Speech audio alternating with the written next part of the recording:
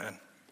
Mel, sometimes I'll come up for announcements and then you put me on the spot. I need to put you on the spot. During your announcements, there was somebody in the front row who was a bit of a heckler. Yeah. Can you promise me that you won't heckle me during my message? I've already heard your message once, Dave. I've done my heckling. All right. My wife and I started dating without ever having met. And you might be thinking to yourself, I don't think David knows what the word dating means. And you'd probably be correct. My wife and I were set up by mutual friends. We were meeting together at a soccer banquet, and my friends don't attend church. And so they were saying, well, you know, this works perfect. Dave is a Christian. Jenna is a Christian. We'll set them up. It has to work. And so at that very moment, my friend starts texting Jenna and says, add Dave to Facebook. You can start talking. We know it's long distance. It'll work out. It'll be fine. And I'm sitting there thinking, there's no way this is going to happen. So she adds me to Facebook, and we start private messaging each other on Facebook a couple of times. We start talking, and I think to myself, oh my goodness, I really like this girl. And so I lived in Edmonton, she lived in Chilliwack, BC, and 6 days after we became friends on Facebook, I asked her to be my girlfriend. I was 30 years old, I felt like I was 13. You can make fun of me all you want, but here's the bottom line. There was a girl who wanted to talk to me. And this was a new experience for me. This is fantastic. I wasn't going to let her go. I knew she lived 1,200 kilometers away, but I thought, a girl this great, I got to wrap this up quick. But right from the start, we knew there were going to be challenges. She was attending a large, urban, charismatic church. I was pastoring at a small, rural, ultra-conservative church. What could possibly go wrong? So after dating for about half a year, she sold her condo, she moved to Edmonton. She ended up getting a job at the church she grew up in, and she was patiently waiting for me to propose. We talked about worship often, but it didn't really hit home because on Sundays she worked at her church and I worked at my church.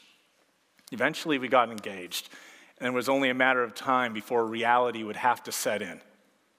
And it didn't take long. This Bible college was doing their tours, as Bible colleges often do, to promote their school. And a group of traveling students came to her home church to do some drama, to do some music, to do some teaching. And she thought, what a great opportunity for me to introduce my fiance to my church family.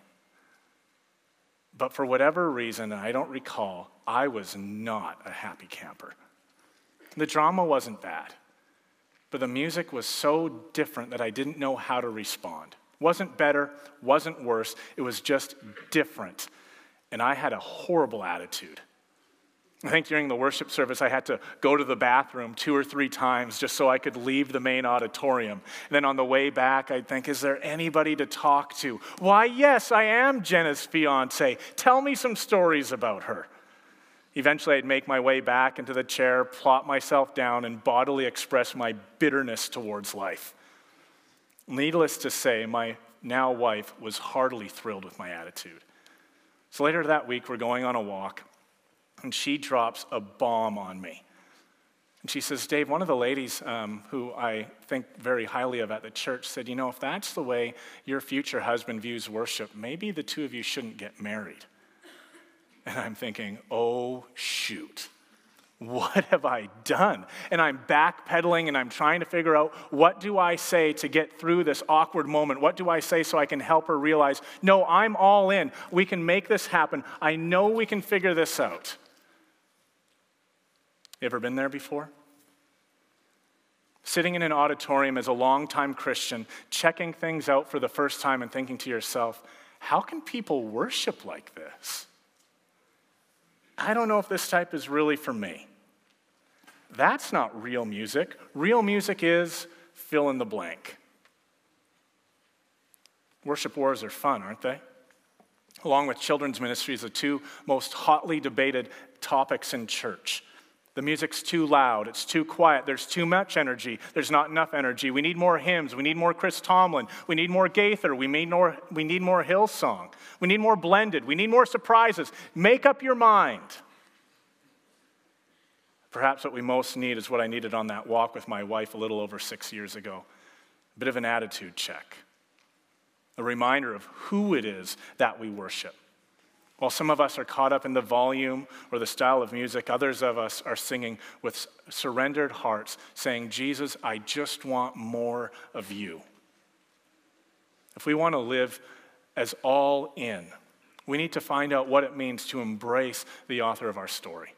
If you have your Bibles with you, I invite you to open them up to Luke chapter 10. If you don't own a Bible, there's a Bible in the pew racks in front of you, and that's our gift for you this morning. If you'd rather download something on your device, we have an app that's going to come up on the PowerPoint screen behind me that we'd love for you to download and follow along. Sometimes the Bible can be a little bit confusing. The New Testament has the book of Luke. You can flip there. The large numbers are the chapter numbers. The small numbers are the verse numbers. And we're in Luke chapter 10, verse 25. But as you flip there in your Bibles, let me hit the pause button for a moment. For most of you, today is like any other Sunday. You woke up, you got ready for church, you hopped in your car, and you drove here like you do every other week. And you think, when I get to church, it's going to be what I regularly expect. There's going to be some singing, there's going to be some announcements, they're going to collect an offering, someone's going to talk, and then I'm going to visit with my friends, maybe go out for lunch. For some of you, this is a relatively new experience. And it can feel a little bit weird if you don't normally go to church. Where else do you stand up and sing for 20 minutes? Outside of going to a comedy club or a conference, where do you hear someone stand and give a 30-minute monologue? Do the people here even like the same things I do? Maybe all of us can resonate with some of these questions about worship inside and outside the church. Why should I sing if I don't like the music? Why should I give my best at work when my boss is a jerk? You're asking me to love my family, my neighbor, my classmates, my coworkers. They don't even give a rip about me. In the mid-1900s, there was a British conference on comparative religions, and experts from around the world were debating what, if anything, made Christianity unique. They began by eliminating possibilities. The incarnation? No other religions have a God come down to earth. Is it perhaps resurrection? Other religions have accounts of people returning from death. What about heaven? But nearly every religion has some idea of what the afterlife might be. The debate went on until a man by the name of C.S. Lewis walked into the room, and in a very British tone, he said, "What is all the rumpus about?" When he was told the heated discussion was about Christianity's unique contribution to world religions, he answered simply, "Well, it's easy. It's grace." After some discussion, the experts had to agree. The notion of God's love coming to us free of charge, no strings attached, seems to go against every instinct of humanity. The Buddhist Eightfold Path, the Hindu doctrine of karma, the Muslim code of law, each of these offers a way to earn approval. Only Christianity dares to make God's love completely unconditional. The second book of the Bible is a book called Exodus. We find God's people, the Israelites, under Egyptian slavery. For 14 chapters, we read this incredible, miraculous story of how God rescues his chosen people out of Egypt, takes them across the sea and into the desert. It's not until chapter 20 that God actually gives them the law. God saves and rescues before obedience is expected. God has a relationship with us that exists prior to the expectation of obedience. God saves us and then invites us to worship. The theme that we'll keep coming back to: in grace, God gives us what we don't deserve. In worship, we give God what he does deserve. That leads us to Luke chapter 10. On one occasion, an expert in the law stood up to test Jesus. "Teacher," he said, "what must I do to inherit eternal life?" And you can even hear in that question, "What do I have to do?" Jesus replies, "What is written in the law? How do you read it?" The lawyer answered, "Love the Lord your God with all your heart and with all your soul and with all your mind and with all your strength. And love your neighbor as yourself." "You have answered correctly," Jesus replied. "Do this and you will live." This is what generous worship looks like. This is what it means to embrace the author of the story, for someone who came and loved us so much that he died on the cross for our sins. He's offering us grace when we don't deserve it. So we offer him worship because he does. As humans, we're complex creatures, not easily compartmentalized, and understanding there is certainly overlap between heart, soul, mind, and strength. We're going to be looking at what each of those mean individually and see how they interact with one another. There's not going to be a lot of application at the end of the message, but throughout the whole message. The first part is this: to love the Lord your God with your whole heart means loving God with your choices. If you were to take a guess, how many choices do you think you make every single day? Just last year, there was a study at the University of Cornell that says the average person makes 35,000 choices every day, more than 200 on food alone. I remember growing up and watching my dad set out his clothes that he was going to wear the next day to work the night before and thinking to myself, why would you do that? Now I wake up and I think, I don't even want to make any decisions right now, and my clothes are neatly laid out just like my dad before me. Think about how many decisions you make. What time is your alarm going to go off? Are you going to hit snooze? How many times are you going to hit snooze? What are you going to wear? What are you going to have for breakfast? Which way are you going to take to work? Are you going to take a car? Are you going to take transit? Which route are you going to take to get to work? Are you going to grab coffee? Where are you going to grab coffee? What size of coffee are you going to grab? Are you going to get lunch at work? Or are you going to bring lunch to work? What are you going to eat? What kind of healthy lifestyle do you want? A dozen questions, and you haven't even got out of your house yet. Many of these decisions we don't even think about, but there's strategies behind them. Again, from the University of Cornell study. There's impulsiveness. I'm on a diet, but wow, do those donuts in the staff room look delicious. There's compliance. I really want Starbucks, but everybody else is going to Timmy's, so I guess that's where we're going. There's delegating. I don't want to make this decision. Can somebody else please make it for me? There's avoidance. In every decision-making process, the first option is do nothing. And there's balancing, weighing the pros and cons of the impact of each decision. But there's actually 6 items. The smaller decisions will often reflect the bigger decision. What is it that we most value? If we truly value a healthy lifestyle, the way we eat and the way we exercise are going to be impacted by that decision. If we value being great students or great workers, our choices are going to reflect that. And if God is truly the most important person in our life, if we want to be all in, our values are going to impact that. We can talk about priorities all we want, but in loving God with choices, there are really 2 strong indicators that show what kind of value we have towards God: our bank statements and our calendars. Let's take an honest look at money. For most of us in this room, I would guess our biggest bill each month is something to do with housing. It's our mortgage, it's our rent. Pack that together with our utilities, probably the biggest bill that you have each month. Certainly is at my house. After that, we'd probably agree it would be groceries. And then after housing and groceries, maybe you have a car payment, maybe you have extensive medical expenses. But after you get those 3 or so big boulders out of the way, where does most of your money go to next? Your answers are going to express your values. At the end of 1 Chronicles, the nation of Israel has given sacrificially to build an absolutely beautiful temple for worship. And the king prays this prayer: "Who am I, O God? And who are my people that we should be able to give as generously as this? Everything comes from you, and we have given you only what comes from your hand." Everything we have comes from God. It's not just about our paycheck. Our physical ability to work comes from God. The mind that we have comes from God. Our education comes from God. Our friends, our family, our coworkers, our neighbors, all of this comes from God. Embracing the author of our story and seeing how he has so changed and transformed our lives, would we not be so generous and give a portion of that back? In my previous environment, I had a young lady in our church named Jen.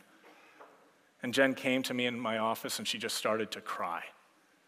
She was recently divorced. She was going to school. She bought a very modest home, was trying to raise her 2 children, had no help from her ex. As a church, we had the privilege of seeing Jen come to faith in Jesus during one of our worship services. A couple months later, we had the opportunity to hear her story and see her get baptized. And now she wanted to become a member of the church I was at. And she said, "But Pastor, people keep talking to me about giving 10% of my income. I don't have that kind of money." I had worked with her on her budget, as a couple others had, and I knew that. There just wasn't that much extra. I told her that nowhere does Jesus or his followers talk about 10%, but instead says in 2 Corinthians chapter 9, "Remember this, whoever sows sparingly will also reap sparingly. Whoever sows generously will reap generously. Each man should give what he has decided in his heart to give, not reluctantly or under compulsion." And I looked at her and said, "What does generous giving at this time in your life look like?" She came up with a number, and you could just see the weight come off her back. Living generously is going to look very different for a woman in her 30s who's recently divorced, going to school, and raising 2 kids with no support from her ex than it does for 2 people in their late 50s with their mortgage paid, both working, and kids out of the house. It's not so much about how you give. It has much more to do with an equal sacrifice in your giving. But think about what we've already seen and heard about this morning. Todd came up, who grew up in this church, and said, "God has so impacted my life at Ellerslie that I'm going to give 1 month of my time to go overseas and to be a medical missionary and tell people about the good news of Jesus and heal them." On Friday night, we had more than 50 young elementary girls having pajama and pancakes. And I talked to one of the girls this morning. She said, "It was awesome." A couple Fridays ago, we had our biggest launch of youth ministry in the last few years. 75 youth, not counting any of the leaders. Right now in the fireside room, we have our biggest Alpha, which is an exploration of the Christian faith through interactive sessions, than we have had since Mel and LaDonna have been here. God is moving. As he's given generously to us, will we give generously back to him? What about your time? A few years ago, I was involved with a handful of other pastors to meet with the town councilor to discuss a new initiative for a youth hangout. Problem was, the finances from the town only covered the building and its contents. They couldn't afford to pay any workers. And so the town had blitzed the local paper. It had done what it needs to do to raise up volunteers to come and serve these youth. Not one person stepped forward. So one of these town councilors happened to attend one of the local churches, and he said, "I know, I'll ask for a meeting with 4 or 5 of the local pastors, and we'll see if we can get something going." And so I was one of the pastors that he met with, and we went from 0 volunteers in the community to the 4 or 5 churches staffing the entire youth hangout. The same man who wrote about giving generously also writes about living generously in 1 Corinthians. He says this: "There's different kinds of gifts, but the same Spirit. There are different kinds of service, but the same Lord. There are different kinds of working, but the same God works all of them in all men."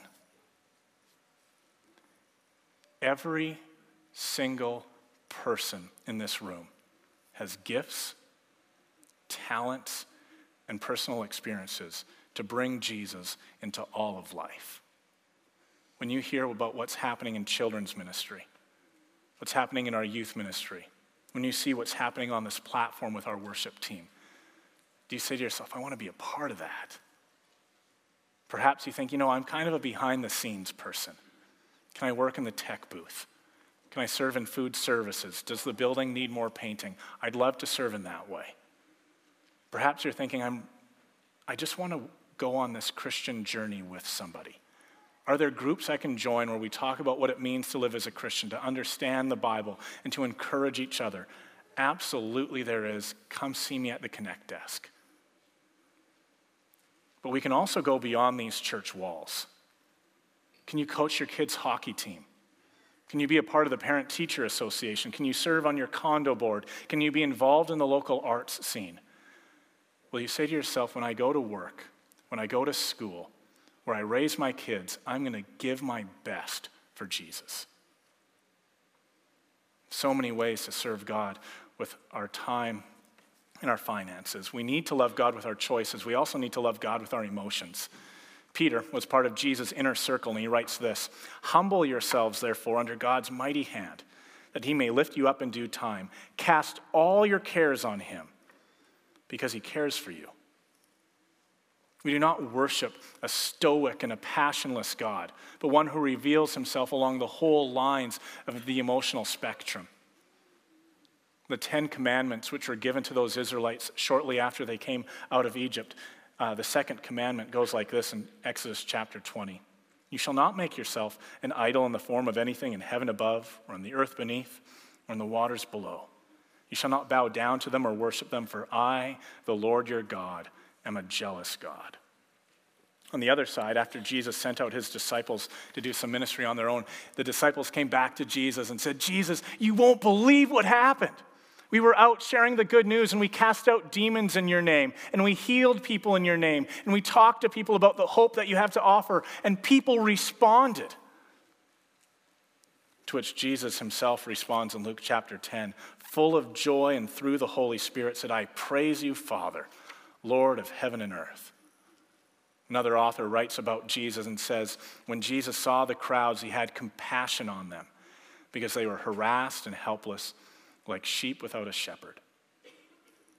Jesus meets us in the midst of our emotions, and he offers us hope, and he offers us healing. Human trafficking should make us angry. When we hear about millions of babies being aborted, we should weep. When we learn that a loved one has passed away, it's okay to enter a time of mourning. We worship an emotion-filled God. We're called to worship God, to embrace this author of the incredible story with all our hearts, with all our souls, with all our minds, and that includes our emotions. One of my favorite verses from Romans talks about this, and the author says in Romans chapter 12, "Bless those who persecute you. Bless and do not curse. Rejoice with those who rejoice. And mourn with those who mourn. Live in harmony with one another. Do not be proud, but be willing to associate with people of low position. Do not be conceited."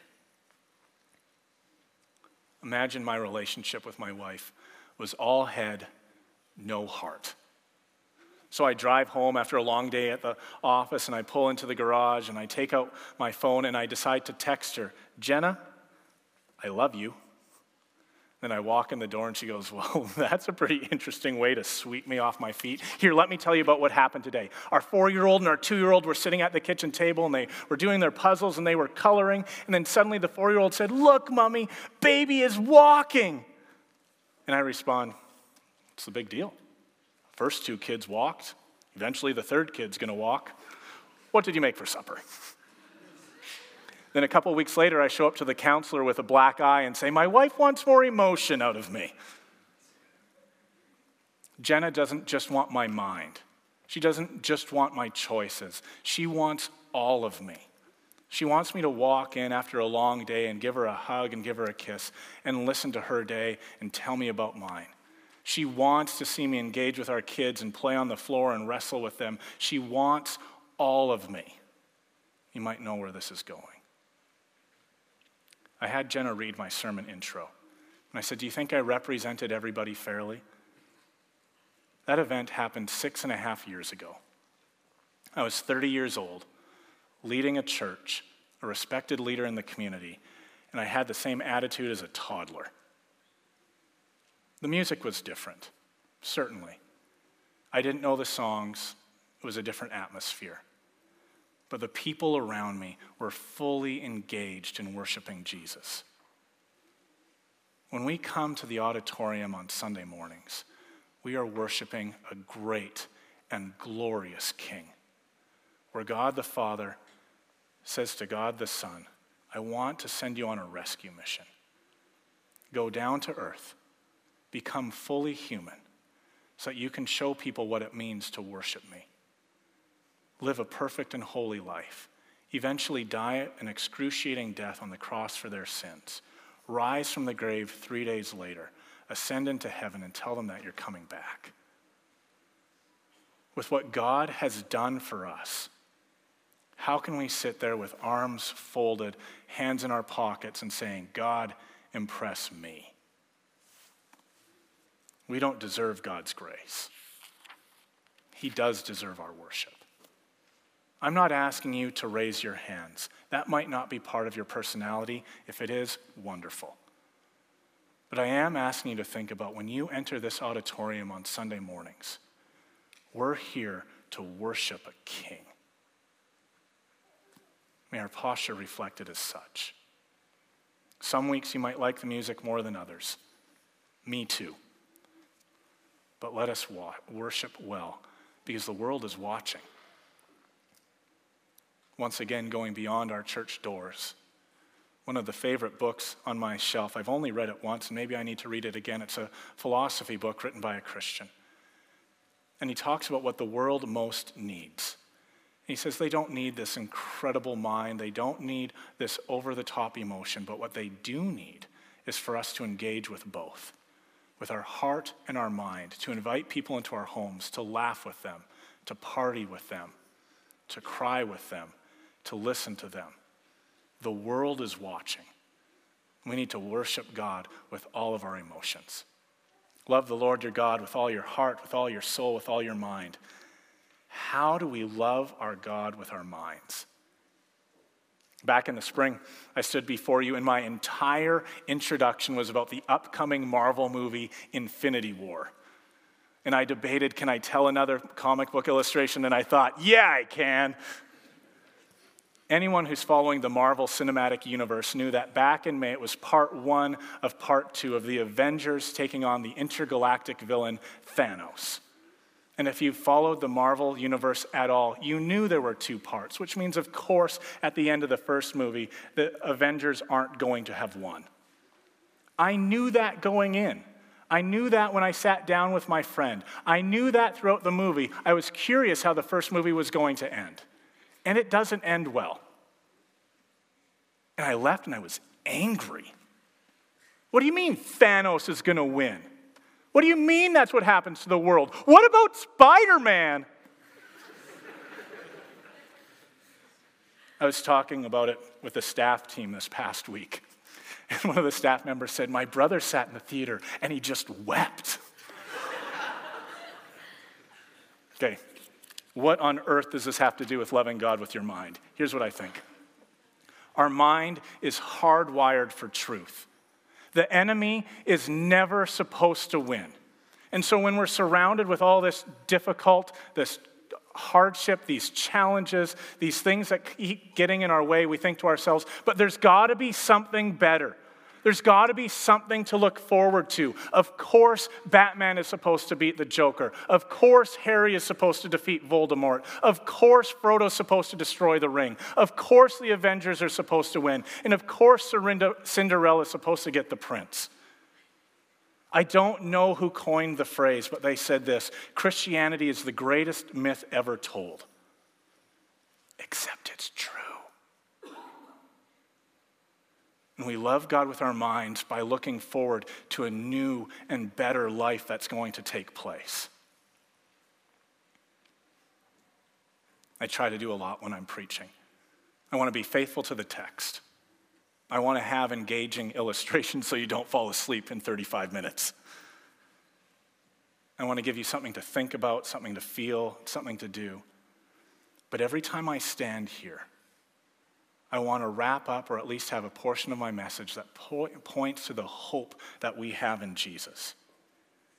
By God's grace, if I can do that well, if I can follow in Mel's footsteps, who goes and preaches regularly, our minds will be transformed to tell about the good news and the hope that we have in Jesus. Romans chapter 12, do not conform any longer to the pattern of this world, but be transformed by the renewing of your mind. Then you will be able to test and approve what God's will is, his good, pleasing, and perfect will. We don't deserve God's grace. He does deserve our worship. As we study the scriptures, as we read great books, as we engage in community, as we listen to life-changing sermons and lectures, our minds are sharpened, our eyes unveiled to see the truth. Then as we head into our workplaces, our schools, the places where we hang out and have fun, we can tell people about the hope that we have in Jesus, engage them intellectually, engage them with our minds, engage them with our hearts. The world needs to hear this truth so that they can be set free. We've covered heart, soul, and mind, which leaves us with strength. How do we love God with our bodies? I remember sitting in my university introduction to philosophy class. And we're sitting there, there's, 50 people or so in the room, and our philosophy professor says, put a pen on your desk. So everybody takes out a pen and puts it on their desk. And he says, now I want you to move it with your mind. And everybody kind of laughs. And he goes, now I'm serious. Move that with your mind. The relationship between the mind and body was obviously the lecture of the day. We had 50 students staring intently at their pen, trying to make it move. I attended a Christian university, and one of the girls puts up her hand and says, Professor, what about that verse in the Bible that says, love the Lord your God with all your heart, with all your soul, with all your mind, with all your strength? And he goes, I'm trying to talk about body and mind. You add two more to the mixture? But if we take out by our minds and tell our bodies to reach out and grab the pen, we can do it. Will we give all of ourselves to God? Colossians 3:17 might be my favorite verse in the Bible. Whatever you do, in word or in deed, do everything in the name of the Lord Jesus, giving thanks to God the Father through him. Certainly there's significant overlap when we talk about all of us being all in. And I mentioned earlier in the message that everything we have comes from God, but I want to really unpack the magnitude of that statement. It's easy to be a little bit caught up and say, wow, you know what? I have worked really hard to accomplish and to get where I am today. Who gave you that work ethic? God did. You might say, no, it wasn't God. It was my professors, it was my friends, it was my family. They encouraged me to be that way. Awesome. Who brought your professors, your family members, your friends into your life? God did. And when we sit there and we think, wow, I have accomplished so much. This is where I am with my job. This is where I am with my family. This is all the great stuff that I have. All of that comes from God. God is truly the author of our story. And everything we have comes from him. His request is simple. Give it back. Mark chapter 16, Jesus said to his disciples, if anyone would come after me, he must deny himself, take up his cross, and follow me. For whoever wants to save his life will lose it, but whoever loses his life for me will find it. This request from Jesus isn't made in a vacuum. He has lived this out. When he's asking us to love him with our choices, he has already done that. In Jesus Christ, he recognized, I'm going to make the choice to go down to earth on a rescue mission. He's going to love us by his emotions and showing us what grace looks like in the ultimate act of compassion. God loved us by giving us great teaching with his brilliant mind, and pages upon pages upon pages have been written about his teachings. And he loved us by sacrificing his body on the cross. We don't deserve God's grace, but he deserves our worship. Everything we have to offer. Yes, this impacts what happens on Sunday mornings, but it also impacts how we worship when we leave these doors. This idea of being all in can be a little overwhelming, so let me break it down into a bite-sized question. What is your next step in following Jesus? I mentioned there would be application throughout the message, but here's a quick summary. Is it time for you, and if you're married, you and your spouse, to talk about what it means to live generously with your finances? Is it time to say, you know what, I think we can give a little bit more to the church, a little bit more to this missions organization, a little bit more to something that is on our hearts? Is it possible that all your time is in the community or all your time is at the church, and maybe it's time for those to get mingled a little bit? Is it time for you to say, God, my next step is changing the way I worship on Sunday mornings and preparing my own mind when I come in? perhaps that means being more engaged with my neighbors, my coworkers, my friends and family members, inviting them into my house to laugh, to play games, to have fun, or to just sit and talk. Maybe you love great books and you read mostly novels. Is it time to challenge yourself with a great Christian author who will push you and make you think differently? Is it time to engage your classmates, your coworkers, with what it means to be a follower of Jesus? Maybe invite them to Alpha. What does it mean to be all in? And what is your next step in following Jesus? Let's pray. Heavenly Father, thank you for this church. Thank you for this sermon series, All In. It's pretty intimidating. All you ask for is all of us. So God, please forgive us when we come to worship and our minds and our hearts and our bodies aren't really into it. Remind us that we are worshiping you as a great and glorious King. May God fill us with your Holy Spirit. Fill us with boldness and courage to go forward from this point and to worship you both inside this church and outside these walls for your glory, so that you would be exalted above all things. I pray this in Jesus' powerful name. Amen.